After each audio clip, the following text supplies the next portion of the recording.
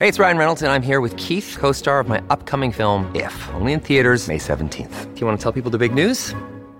All right, I'll do it. Sign up now and you'll get unlimited for $15 a month and 6 months of Paramount Plus Essential Plan on us. MintMobile.com/switch. Upfront payment of $45 equivalent to $15 per month. Unlimited over 40 gigabytes per month. Face lower speeds. Videos at 480p. Active Mint customers by 531.24 get 6 months of Paramount Plus Essential Plan. Auto renews after 6 months. Offer ends May 31st, 2024. Separate Paramount Plus registration required. Terms and conditions apply if rated PG. Welcome back, everybody. It's Thursday, June 1st, the first day of hurricane season.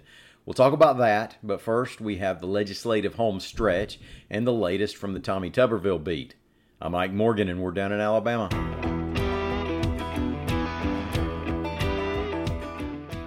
Well, we're about down to the wire with the 2023 Alabama legislative session. A maximum of 2 days are left, and a couple of much-discussed tax bills advanced in a state Senate committee yesterday, but were changed enough so that they'll have to make another run through the House. The Alabama Daily News reported that the Senate Finance and Taxation Education Committee approved a plan that would gradually reduce the state sales tax on groceries from 4% to 2%, and a plan that would eliminate the 5% income tax on overtime hours. Both those were amended, the first regarding a revenue requirement for the grocery cuts to take place, and the other capping the overtime tax break. Now, what we're seeing here is the Senate tapping the brakes a little on the tax cut frenzy the state's been in with the extra revenue it's been seeing. Last Thursday, lawmakers worked past midnight to pass an $11.6 billion education budget and a $3 billion general fund budget. Both of those at least a 6% increase. Keep up with legislative news as the session winds down at al.com/politics. Tommy Tuberville did not win a Senate election to just disappear between cycles. He's made his voice heard, and he's managed to keep his name in headlines, sometimes for better or worse, politically speaking. A couple of the latest stories from the Tuberville beat include: Politico reported that the senator from Alabama's National Security Advisor has stepped down. Reportedly, the move stems from Tuberville's putting a hold on hundreds of senior military promotions to try to force the Pentagon to end its policy of reimbursing travel costs and providing leave for service members who want to have abortions. The hold even includes President Biden's nominee for chair of the Joint Chiefs of Staff. The move has been met with disagreement even within the Republican Party. It's not a move that came with Senate Minority Leader Mitch McConnell's support.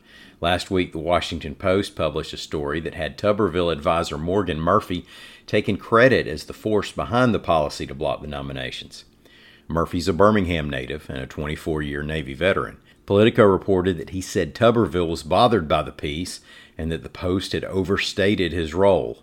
Murphy was quoted by Politico: "He is the boss and calls the shots and always has. was, at the end of the day, a staffer. I didn't take kindly to a perception otherwise." End quote.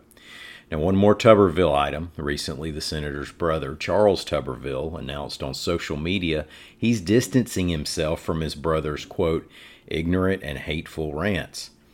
Tuberville, remember, faced criticism after an answer he gave regarding white supremacists in the military, and later his criticism of inner-city teachers, saying he didn't know whether they can read or write.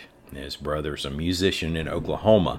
He said, quote, "I do not agree with any of the vile rhetoric coming out of his mouth. Please don't confuse my brother with me," end quote. So for anybody who's been closely associating the two or even confusing Charles Tuberville with Tommy Tuberville, knock it off. Well, if we check our meteorological calendar, we'll see that today's June 1st, and that's the first day of the Atlantic hurricane season. We have weather reporter Lee Morgan here to talk a little bit about what the experts are expecting out of the season and what might be out there right now. Lee, are you ready for this or what? I guess we got no choice, right? So today is the first day of the Atlantic hurricane season. Now, the Eastern Pacific season started a couple weeks ago. And we run until November the 30th is the last day. And we've got a little something to watch in the Gulf of Mexico. It's just a tropical disturbance. It has a low chance, as of this recording, of becoming a tropical depression or a tropical storm.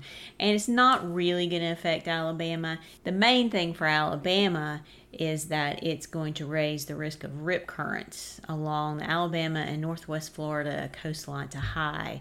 So that's all day today and through the day on Friday. So pay attention to the flags at the beaches. Yeah, because you don't realize this, but rip currents kill more people in the forecast area of the National Weather Service in Mobile than hurricanes, tornadoes, flooding, all that combined. So rip currents are the real killer, and you got to be careful of them. And, on days when it's pretty, it's hard to recognize the danger. But be on the lookout for that today along the coast. Kills more than sharks and bad oysters and all the other things we fear at the coast, right? Yeah, I guess so. But this is just a disturbance. It's supposed to move toward the Florida Peninsula, bring a lot of rain, could bring increased rain chances to parts of Alabama. So it's something to watch, but nothing to worry about at this point. Well, what kind of summer are we looking at having? Well, as far as hurricanes go, NOAA released its hurricane outlook like they do every year. It came out last week, and they're predicting a near average season, which is going to seem slow compared to the past few years, right? 12 to 17 named storms, 5 to 9 hurricanes, and 1 to 4 major hurricanes. Now, a major hurricane is a Category 3 or stronger storm. So we're looking at a near average season. And what does that mean? Does it mean Alabama's going to get hit by a hurricane? I don't know. Nobody knows, right? Mm-hmm. So it's just going to depend on, the small scale weather patterns at the time. So we'll just have to wait and see. Right. And that near average is kind of elevated for an El Nino year, right? Yeah, there's a couple of things that are offsetting El Nino. They're pretty sure El Nino is going to develop over the summer. And the way we really can feel the effects of El Niños in the hurricane season. Typically, El Niños reduce the number of storms because it just makes it a more hostile environment for hurricanes to form. But this year, the parts of the Atlantic are a lot warmer, the sea surface temperatures, than they usually are, and they're expecting the West African monsoon to be more active. So you know those storms that roll off the west coast of Africa, they call, a lot of times they're called Cape Verde hurricanes that get going there.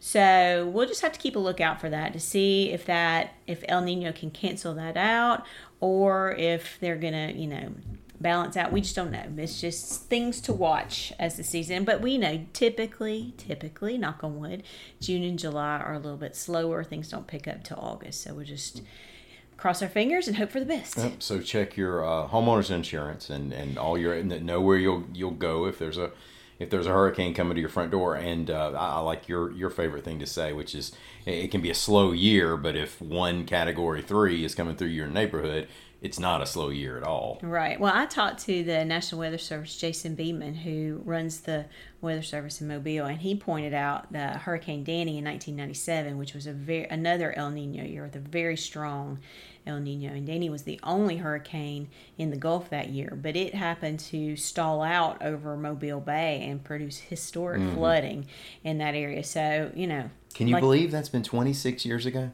No. I mean, and I know this because I saw the big 25th for Hurricane George. I think in 25 years, I'm not sure I got the right to say that right. Hurricane George, which actually struck Biloxi, I think, is where it went in.